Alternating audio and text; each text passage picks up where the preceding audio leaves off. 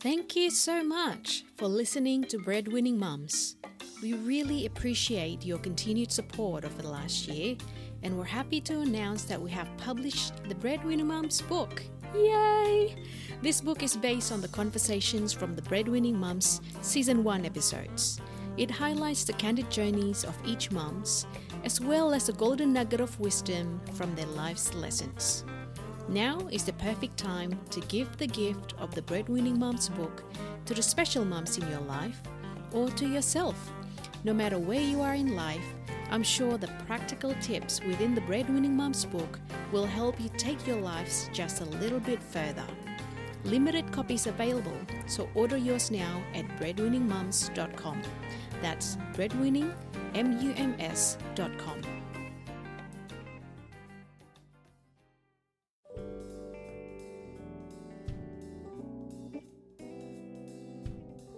Coming up next on the Breadwinning Mums. Don't ever compare yourself to anyone else. Yeah. Don't look at what someone else is doing and go, oh, I'm not quite like that, therefore. Yeah. It's right. Do what's right for you and be confident in that and validate your own success. Don't look to others to validate what you're doing is right or wrong. Be confident enough to say, this is my situation, this is my measure of success, this is what's right for my family, for my partner, and be very comfortable in that and just work towards that. Yep.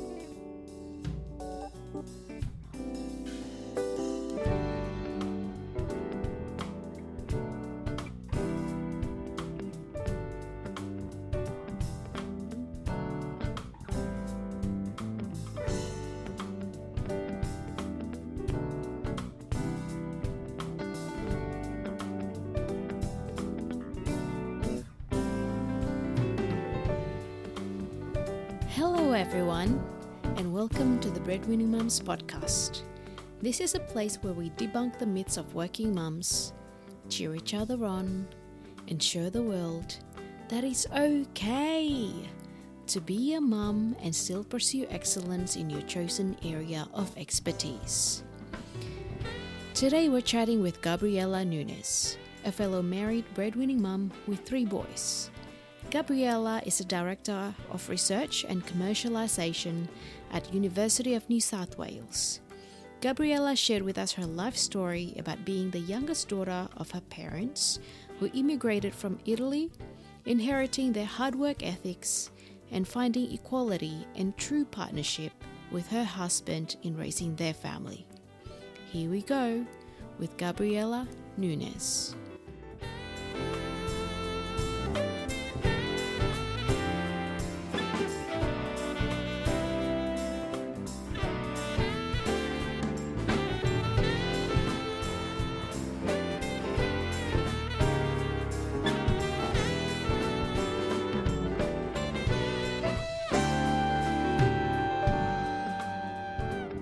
Gabriella, thank you so much for being with us. Thank you for having me. So we've met a few times during the UNSW Founders event, Yes. But this is probably the first time that we are spending time one-on-one. Can you tell us a little bit more about yourself? Yeah, sure. So at the moment, my current role, which I've just stepped into, is a Director for Research and Commercialisation for the Trailblazer for Recycling and Clean Energy program, or TRACE for short. So that's a program that's run by UNSW, University of Newcastle. It's funding from Department of Education, a whole heap of industry partners. So $280 million program over 4 years, and it's all about commercialising technologies in the recycling and clean energy sectors, so getting them out of the university into the market a lot faster. Yep. So that's a really exciting program to be part of, and just in its very, it's in its infancy and just setting that up. And the reason I stepped into that role was, through my work through UNSW Founders, where we crossed paths. So I've been with the university close to 4 years now, and I'd never worked in that environment before. And when I first joined, I was just amazed at the type of tech being developed and sitting almost hidden within the university, like phenomenal solutions. And you just looked and they're like, that needs to get to market. Yeah. So the Founders Program is an excellent platform for that. And some of the startups that we work with, there are research-based or come out of the university, but has a much broader remit. So that's all about anyone, students, staff and alumni, taking an idea, turning it into a company, scaling that, making it investable. And through my role there, so I was running the Startup Accelerator programs. I came across working, the Trailblazer was starting to be set up, and so my role was to set up a climate accelerator as one part of that. And I was exposed to the broader program, and I thought, this is something I want to be part of. And yeah, my time at Founders was a huge inspiration and stepping stone into that. So that's where I am currently. Yep, that's awesome. Where do you see Trace in 4 years' time? Well, it is a 4-year program. Exactly. Exactly. Good question. And it's short and sharp, and it's very focused, and it's intentionally that way. So the two big, I guess, objectives of Trace are one, to commercialise these amazing technologies, and there's 17 very specific projects that we're focusing on. And two, we're doing it in a different way, a new model that's universities have been okay at commercialising tech in the past. So we're trying to find ways to make it easier for industry to engage with us, get the tech to market faster. So a whole new model of commercialising that. So the second point of Trace is to leave that legacy, a different way of doing it. So in 4 years' time, I'd like to sit back and say that's what we did. This is a new way of working and incentivising the commercialisation of that tech. I've been involved in a few sustainability programs as well when I was on exchange in New York, and the agreement about whether if the whole world can actually come to meet Paris Agreement or not is still quite mixed. In your professional opinion, where do you think we are globally? Yeah, globally is one thing, nationally is another.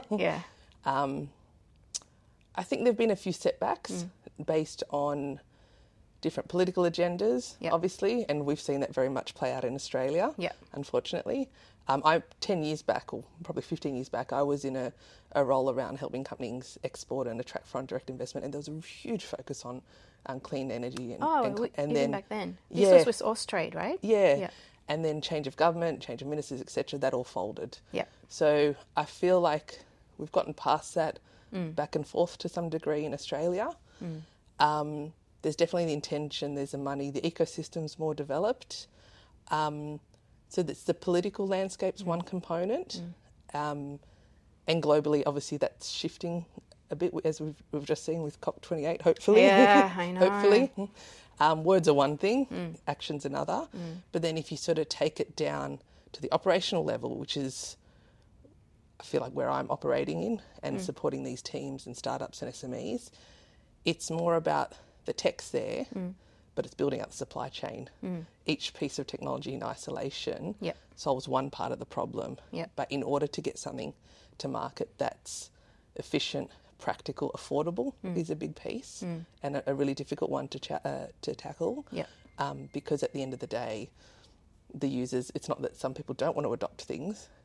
Some people aren't in a position to be able to. So it's getting that right across the entire supply chain is quite, and deep tech itself, getting that to a point where it's commercially feasible has always been hard. So it's sort of a mixture of all those factors, the political landscape, the difficulties in deep tech and the usability. So I feel like there's momentum, we're getting there. Can we get there in 4 years? Not in 4 years, but we'll certainly make. And like I said, it's a model for universities to adopt and industries to work closer with universities. I feel like we'll be one part of the ecosystem that helps accelerate it. It is a much bigger picture. So hopefully in 4 years we'll have some really strong traction. Okay. I remember when Scott Morrison first talked or first explained the reasons why they're not supporting the movement towards green energy and the cessation of basically coal energy, and he said the technology is not there. Simply, it's not really an option for him at the time. And so hopefully, by the sound of it, you're helping Australia lay the groundwork to make it an actual viable alternative for then the politics to come up to play and support that. Yeah, and when it's possible. having something commercially feasible. Yeah, as well. Yeah, brings it all into play. And yeah, like this is one small part of the ecosystem. Yep. There are many others out there, and I find that, actually the climate tech ecosystem in Australia, in particular in Sydney, New South Wales, over the past couple of years has just, exploded. So, Okay. the trajectory's there. Yeah, awesome. Well, it's so good to see you on the helm of it. So well done and good luck. Thank you. Excited to see what happens.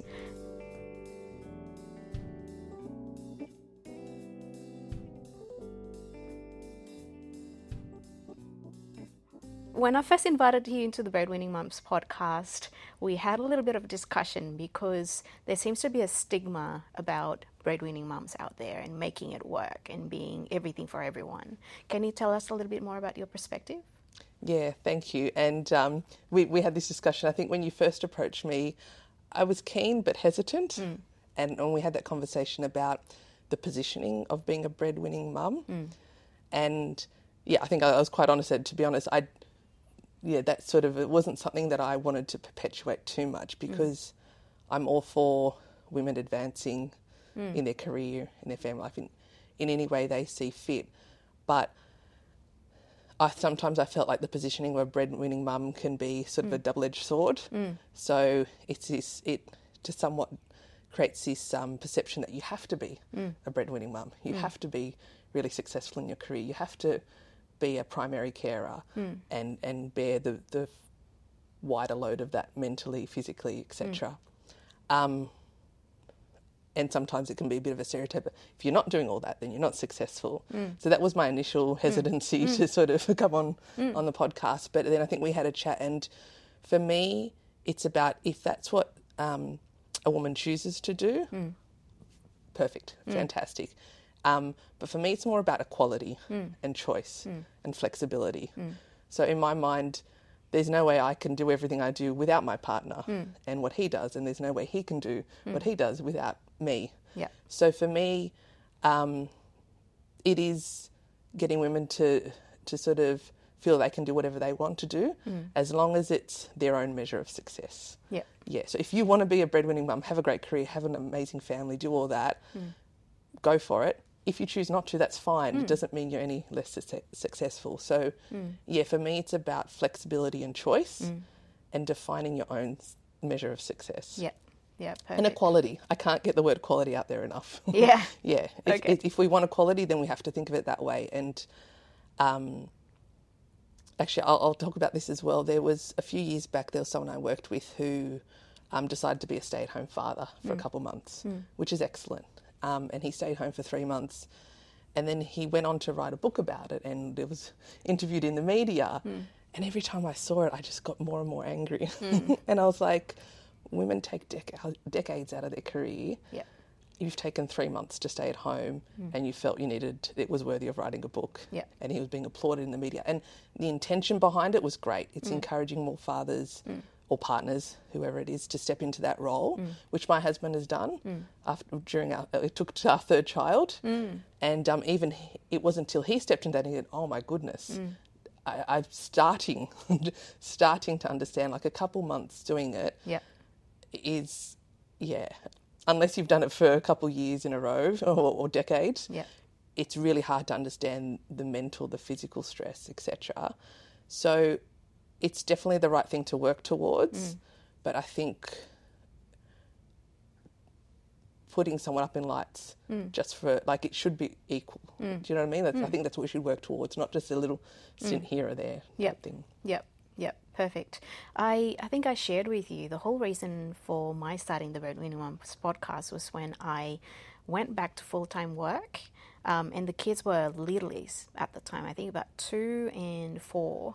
And I used to feel this constant guilt of leaving the kids behind. The youngest one, she would say to me, "Mommy, I want you to stay at home. Why do you have to go?" And I would hug her and I would like draw these little hearts on her palm and say, "Look, if you miss me, just press on this heart and just close your eyes and say, 'Mommy, I miss you and I'll see you later.'" You know, it's just that constant guilt. Yes. And you're right. Everyone should have a choice, and being able to pursue that success in whatever shape or form that they see it. Sometimes it's thrown upon us because we had to. Yep. In my case, it was, and I share this in the book as well, it was because my husband was diagnosed with cancer and he wanted to take some time off work to focus on his health and spending time with family. But sometimes people have that inner drive to want to succeed in a professional career. And being able to have that support, that equity, that equality, and being able to find our place in the world, I guess, and how we can contribute is the whole purpose of this podcast. Yeah, exactly. Being able to learn from others and how they are able to make it work, because it is, you're right, it's a huge thing. It's a huge sacrifice for our health, for our physical health, our mental health, and financially as well. Yeah. So hopefully the fact that we are having this conversation is to put in the spotlight that I think everyone have their own different definitions about what being a breadwinning mum is. My definition is to say that you're not less of a mum because you're out there working. Of course not. You're still there for your family when you're at home physically, but it's okay to do that as well and juggle. Yeah, exactly. And I actually find I'm a better parent when I mix the two. Yes. Because I feel like, and you're also a good role model. So I sit there and explain to my kids what I do, and they're like, oh, wow. Or maybe I want to start a company one day, or I want to do this. Exactly, yeah. And so, I think I find I'm a better parent working, and I've got the luxury of doing part-time. And your second point there is whatever model works for you and your family. Every family or situation is different. So it's, I guess what we're saying is don't put a particular model out there as the success path. Do what works for you in your situation. Okay, all right. So tell us a little bit more about your motherhood journey. You have 3? 3 boys. Oh. 3 beautiful boys. Yes, okay. I know. So I have many, many wrinkles. How old are they? 8, 5 and 3. Oh, wow. Okay. All right. None of them are wallflowers, which is excellent, but very tiring. What are they like? They're amazing. They're very energetic. I just saw a friend and they asked me how are the kids, and like, they're beautiful, but they're fun. They're constant fun. There's no pause. School holidays. Next week. I actually really enjoy school holidays because then I get to be a kid as well, get a time zone and all that sort of thing. Nice. Yeah. Okay, all right. Do they have different personality? Of course. That's the other thing, And when we're talking about different situations, they're all got different temperaments and different personalities. So some people say, oh, wow, you're the mum of 3 boys. That must be intense. And I do genuinely believe physiologically there's different hormones running through boys and girls, but then you've got to add onto that different temperaments, different personalities. So, some of my son, like some of them are the real, go get them, testosterone driven, high energy, running around all the time. My second son, when he was born, was much more chilled. But now my third son's a good hybrid. But now it's beautiful, and I grew up in 3, and so I always wanted to have 3. The way they balance each other out and the dynamic that's starting to play out now, it's really nice. Oh, beautiful. Yeah. Okay. So you mentioned that your husband took care of the kids when the third one was born. Yes. Could you tell us a little bit more about the journey? What was it like? Yeah, so actually the first time I came back from maternity leave, I was working in a government agency to help companies export. Perfect. I had an amazing boss who didn't have a family of her own, but completely was flexible. You can manage a team, do what you need. And she gave me all the responsibility and really helped me grow regardless. The second time I came back from maternity leave was quite different. I was sort of told, oh, you're part-time, you can't manage a team anymore. I was managing 2 teams prior. Pigeonholed me in a little corner, and I'd been there for a while. I thought, okay, it's time to move on now. So I thought and I was pregnant with my 3rd at the time, and so I thought I'll just start looking around and I'll look for a job on maternity leave. But then there was a job that came up. A friend referred it to me. I applied, thinking, all right, I'll have some interview practice. And I was 6 months pregnant at the time by then. And, I got the role, which was, really restored my faith in the system and full credit to the hiring team there. So but the requirement was that I did come. The other two kids I'd taken roughly a year off. By 9 to 10 months, you start to go a bit stir crazy at home, as beautiful as they are. And so, we sort of negotiated that I'd backfill my role for 9 months, come back. So then my husband said, okay, I'll take the 3 months off. So he got to step into that role, which he really enjoyed. Yeah. And he's going to kill me for saying this, but 2 weeks into it, he said, oh, now I understand what you... I thought, oh, no, you don't. 2 weeks is nothing, mate. Spend another 8 years. Yeah, exactly. And then we're on par. Yeah. Okay, awesome.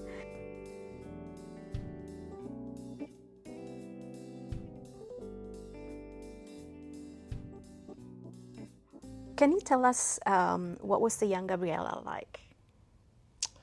Oh, she was fun. Yeah, no, I'm kidding. I guess I've always been, and this is probably due into me through my father and my parents, really hardworking. There was always a role modelled. Like, my parents were migrants, came here, worked really hard to give us everything we had. So I think growing up with that, I'm always quite conscious to keep that in, not take things for granted. Like, we're extremely privileged, the life we have here. But I know that was all through, not just them, but my grandparents, like generations of hard work. So, Where did they come from, your parents? My parents are from Italy. Oh, wow, okay. Yeah, Right. it's a good solid Italian background. Yeah. What were their journey like? How old were they when they moved? Yeah, that's a really good point. My mother came when she was 12 years old. Okay. So she's one of 6 children. And so her family sort of moved out of real necessity, post-war migrants, very, very little left after the war. So they came across more out of necessity. So my grandfather and the 2 eldest daughters came first to find work, buy a house, build up some money. Then my grandmother, my mother and the youngest 3 came afterwards, like a couple of years later. And then a few years after that, my grandfather passed away unexpectedly. Oh. So my grandmother found herself as a single mother of 6 in a new country. Yep. So when I talk about hard work, Yeah. yeah, and I actually remember every time when I was on maternity leave and I thought, this is so hard, this and that, I'm like, this is nothing. Compared to what your mum went through. Yeah, so that really gave me a lot of perspective in terms of what we have, and it's a good reminder. Whereas on the flip side, my father came out when he was 22 years old. So his family probably were a bit more comfortable. And so he came more out of, he was 22, his brother had migrated, he wanted to come over. He worked extremely hard as well. And then, after 10 years, he decided to go back, got back and thought, I can't live here anymore. So came back to Australia, met my mother. Oh, okay. Etc. So they were quite mature by then. Yeah. So my mother back then, I'm the one of 3. So she was 39 when she had me. And that was really old back then. Where are you in your siblings first? I'm the youngest. Yeah, okay. Yeah. So, and then I probably had children at similar ages to her, but she did it like a generation ago. So Yeah. Wow, okay. Yeah. Sorry, we've gone really far off track here. No, it's always good to go through, sometimes it's nice to revisit your life story. Yeah. Okay, so your grandma was single mum for a good part of her motherhood. Yeah. What do you think you've learned from both your grandma and your mum as well, in terms of how to be a mother, how to find your place in the world? Yeah, that's a really good question. My grandma, I think because she had to be, was quite stern and hardworking, like no-nonsense type of woman, which is, that really strong ethic. And my mum is one of the most amazing human beings. She's just calm, collected, gets on with things, always is considerate of others, always putting others before herself. But which sometimes, I sort of say to her, you do need to think about yourself. Yeah. It's good to be selfish. Yeah, but she's just got this beautiful balance and calming nature. So whenever the kids we had to live with her for a few months while we renovated. And it was just amazing, like that influence on the children. So I definitely take that from, I hope I take that from my mother. Whereas my father had a really strong, character and personality and really driven. And so I feel like I get a little bit of that from him, which is amazing. So the combination of the two, like they're very different people but very complementary. So I actually touched on this a few months ago. I think parenthood gives you the chance to sort of fix what went wrong in your family of origin. There's a lot of that online. Right? Do you think have you ever experienced a moment where you thought and you made a conscious decision to say, this is what I'm going to do right this time around? It's a really good question. I think the role modelling and the drive, it was always there, but it wasn't necessarily articulated. It's just very subconscious. So I think what I do with my kids now is I explain what we're doing a bit more. Like, we're doing this so you can understand. Rather than just do this because I told you so. Exactly. Or you tried this, it didn't work out, you had a horrible experience. But the other day I was explaining this to my son, and I saw somewhere online, like, and teach kids about complex emotions. Like I said, but this is building your resilience. So what's resilience? And I explained it to him. So I think we're fortunate enough, there's a lot more information out there, sometimes too much, sometimes way too much. But I think I sort of, rather than just let it be unspoken, explain a lot more to my children of what we're doing, why we're doing it, why you can't have that, why you can now, type thing. Awesome. Okay.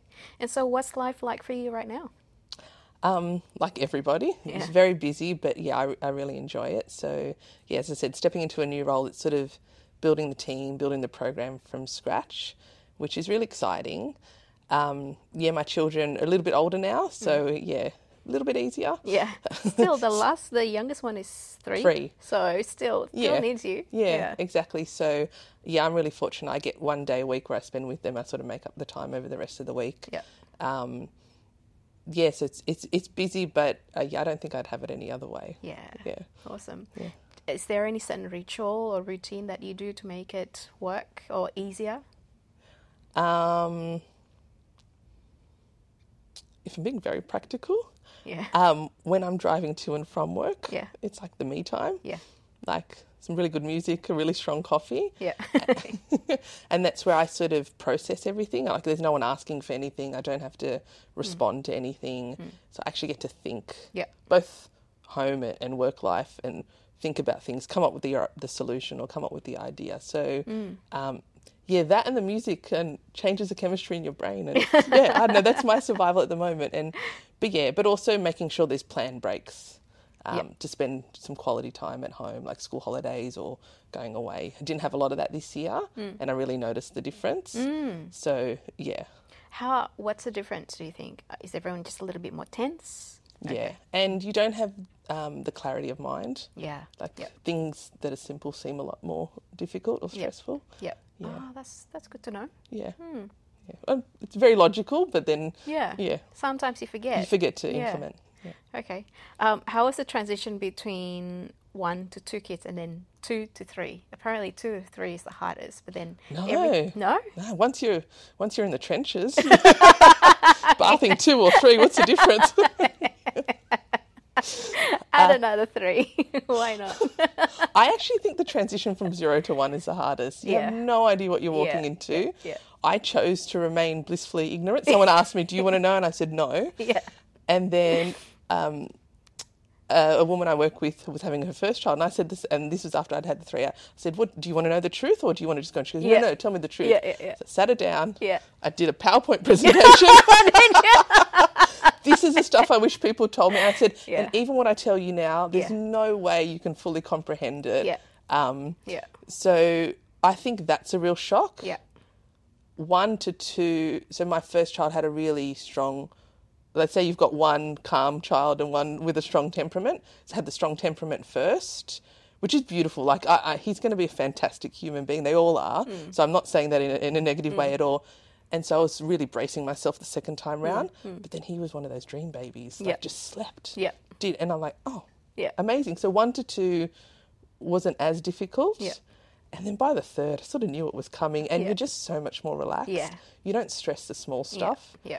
You know when there's the 20 pieces of advice coming at you, which one actually matters and what suits your situation. Yeah. So the third kid sort of just, he's pretty chill, walks around the house looking after himself. Here's some food. There you go. He does get his own banana in the morning now. There you go. A 3-year-old. Hey, that's independence, resilience. Okay.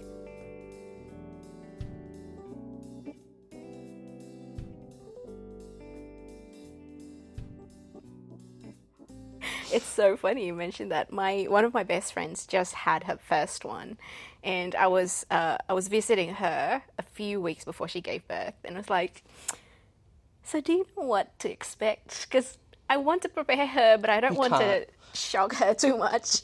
And she's like, "Oh well, I think we do know. I think we're ready for the next challenge.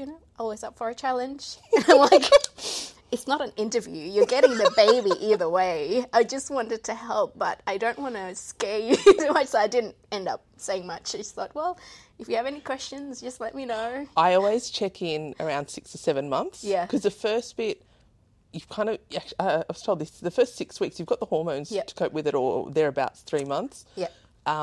It's after you've been at it and the sleep deprivation has built up. Yeah. 6, 7 months. Yeah. That's when I check in with new mums. Okay. And That's say, good too. and sometimes all you need to say is, this is normal. Like, you can't solve it for them. Yeah. It will get better. I remember a few mums saying to me, saying, don't worry, it'll get better. But the thing is, it gets better very slowly, very small increments. And another really good piece of advice I got was that, well, I came to the conclusion that it's just as amazingly beautiful and difficult all meshed in together all at the same time. It's never one or the other. Yeah. So you just have to stop and enjoy those beautiful moments in between. Yeah. Like, they'll push you to the edge and then a minute later do the most amazingly beautiful thing. So just stop and focus on that. I mean, guilt, joy, proud, and whatever else, right? How was the first time it happened when you first had your firstborn? How did it change you as a person? I remember saying to a friend, it was a very humbling experience. Like, I realised how self-centred, I don't know if arrogant's the right word, or just because when you have a child, it's nothing about you anymore. Yeah. All your energy, physically, emotionally, everything is for someone else. Yeah. So it was very humbling in that sense, just to step out of yourself and give everything to someone else. Yeah. That was my biggest learning from it. Yeah, I know exactly what you mean. It's like whenever you see someone without kids, because you've never had to care for anyone else, really. I mean, you care about your friends, your family, but nothing like caring for a newborn child where it's all-consuming. And it's a whole nother level. Like, you've never cared about anything so much in your life. Like, you or anything, you don't matter anymore as long as they're happy and protected and safe. Yeah. And it probably transcends your emotional thoughts as well. Like, it's really weird. I remember when my firstborn must have been about 3 months or 4 months or thereabouts. We were having a nap, and for some reason he started to roll then. He was at the edge of the bed about to fall off. I was asleep by then, but for some reason I knew to get up and I knew where he was and put him back on the bed. It's phenomenal. It's so weird. I just thought, how did I know that? Yeah. It's your body, the fact that it creates this and just knows how to naturally respond to its needs. It's just, very humbling in terms of it's a bit beyond us to a certain degree. But then what I've noticed is, so obviously the first few years it's a very physical need, but now it's turned into that emotional need. So it's like, how am I going to teach them how to be the best person they possibly can be? So that makes you look at yourself. And there's another piece of advice I got. It's all about role modelling. So you've got to improve yourself in order so they'll pick that up subconsciously. Like, that's where they get the energy from. And it doesn't matter what you say to them. They watch what you do. Yeah. Which is why, when I was doing the YouTube, I showed my firstborn, and he said, "Oh, I want to do a YouTube." And then I did the book, and he's like, and he started writing his own book as well. So you're right. It's that tug, pull and push between wanting to be there for them and be present versus also preparing them have to be an adult, because one day they do need to step out of this comfort zone and find their own way. And how can they be the best adult or best person that they can be? Or play to their strengths. Yeah. Yeah, so they might not, like, you can role model one thing, but that's not naturally what they'll do. So find what they genuinely enjoy and nurture that, or what they're naturally good at and nurture that. And so that sets them up for success. Yeah. Do you think that they show that talent, individual talent, very early age? Yeah, definitely. Okay. So you just need to be quite mindful of how they react to certain things and make them try a few different range of activities. Yeah, so my oldest son, when he was 3, said he wanted to start a recycling company. I'm like, oh, that's good. Now he wants to be a world-famous goalkeeper. Excellent, you've probably got the ability for that as well. Yeah. My second son, just his sheer personality, we say he's either going to be leader of the UN or a mafia boss. One or the other. He just got that gravitas. The third one we'll see. And let's not put any pressure on them. Okay, all right. How do you juggle parenthood between you and your husband? Do you take turns? Do you complement? Yeah, definitely. I think we're both very fortunate. We found a really good balance. And this goes back to what I said really early on. It's not the breadwinning mum. It's the partnership that really works. And I feel like we both contribute really equally. Yeah. And there's times where, like, I'll need to lean in more, or he'll need to lean in more, depending on what's going on at the time. But I think it took a while to get there because of, even I start out thinking, oh, this is the mum's responsibility, and I step in, I do it all. Yep. And then you get burnt out, you get really angry. Yep. So then you've got to learn just to leave the gap, let them step in, and find a way to work together, which, I'm really happy to say that, I feel like we've gotten there. Yeah, that's good. I think sometimes parenthood gives you this huge mirror, right, for you to actually see who you are with how they respond to you, with how they push your buttons. With the biggest button that you think you have, do you think it's a good idea to work through it yourself, or relate to your partner who hopefully have a better strategy or just personality to deal with that specific issue? Yeah. I think, this goes to, the theory of what you should, how you should respond, how you should speak to kids, but sometimes at the end of the day, something happens and you're triggered. And it, that's a hard one to crack. It's really hard. So what I've started is, like, if you sort of know that you're in that state, just step away and calm down. Because I don't like the thing, say, you're never going to be angry, you're never going to scream, you're never going to do this. Well, we're human. We're humans. Yeah. That's a natural emotion, but it's what you do with that. So step away, calm down, like respond, not react, that whole thing. Really hard to do in the moment. But I think, again, because the kids have these really strong emotions that come out, and you can't say to them, oh, you can't be angry, or you can't do that. Like, that's their natural emotion. So I think stepping and knowing when the other person's at that point and then trying to step in and vice versa is... Yeah, okay, all right. Yeah. Oh, it's a really hard one to crack. And yet another piece of advice, it's like, if you feel like you have to get it right 100% of the time, like you'll never will, take that stress off you as well, and that naturally calms things down. And someone said if you're doing the right thing as a parent 60% of the time, you're winning. Yeah. I was having another conversation with a mum called Penny Lacasso, and she said, as a parent, no matter what you do, you'll always... I can't remember the word that she said, either hurt your child or you'll make a mistake. Oh, yeah. Either way. Yeah. It's just finding out which mistake and how to prepare it afterwards. Or talk to them about it. Say, I did that and really, that wasn't right. It's because this and that, but, it's okay and I've learnt from it type thing. Yeah. And then they'll learn, hopefully, how to be better as well. Yeah. Or see that, their parents make mistakes as well, and that's fine. Yeah. Okay, awesome. One question that I ask all mums is, what's your alpha mum song? So when things are going crazy at work, your kids are, screaming at you and you don't feel well yourself, what one song do you play in the back of your mental mind to make it through the week or through the day? Oh, I've got a whole Spotify playlist. Okay. And it varies. But at the moment, it's Players by Coy Leroy. Oh, okay. And actually, my second son really likes that as well. Okay. And then, anything out of the Barbie movie, I've got to say. Okay. I was skeptical at first, but yeah, some of those tracks are pretty banging. Yeah. All right. Awesome. And so for all mums who are listening to us right now, if you could just give them one tip on how they could maybe nurture equality in their relationship, but also bring out the best in themselves and how they present themselves to their kids, to the world at large, and at the same time look after themselves as well. What one tip would you share? I would say don't ever compare yourself to anyone else. Yeah. Don't look at what someone else is doing and go, oh, I'm not quite like that, therefore it's right. Do what's right for you and be confident in that and validate your own success. Don't look to others to validate what you're doing is right or wrong.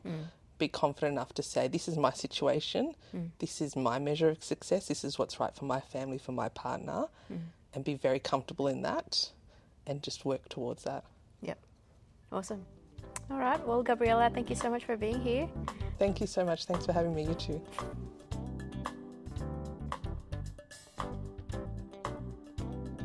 This episode of The Breadwinning Mums was produced by me, Jane Lim, and our theme music was produced by Sam McNally.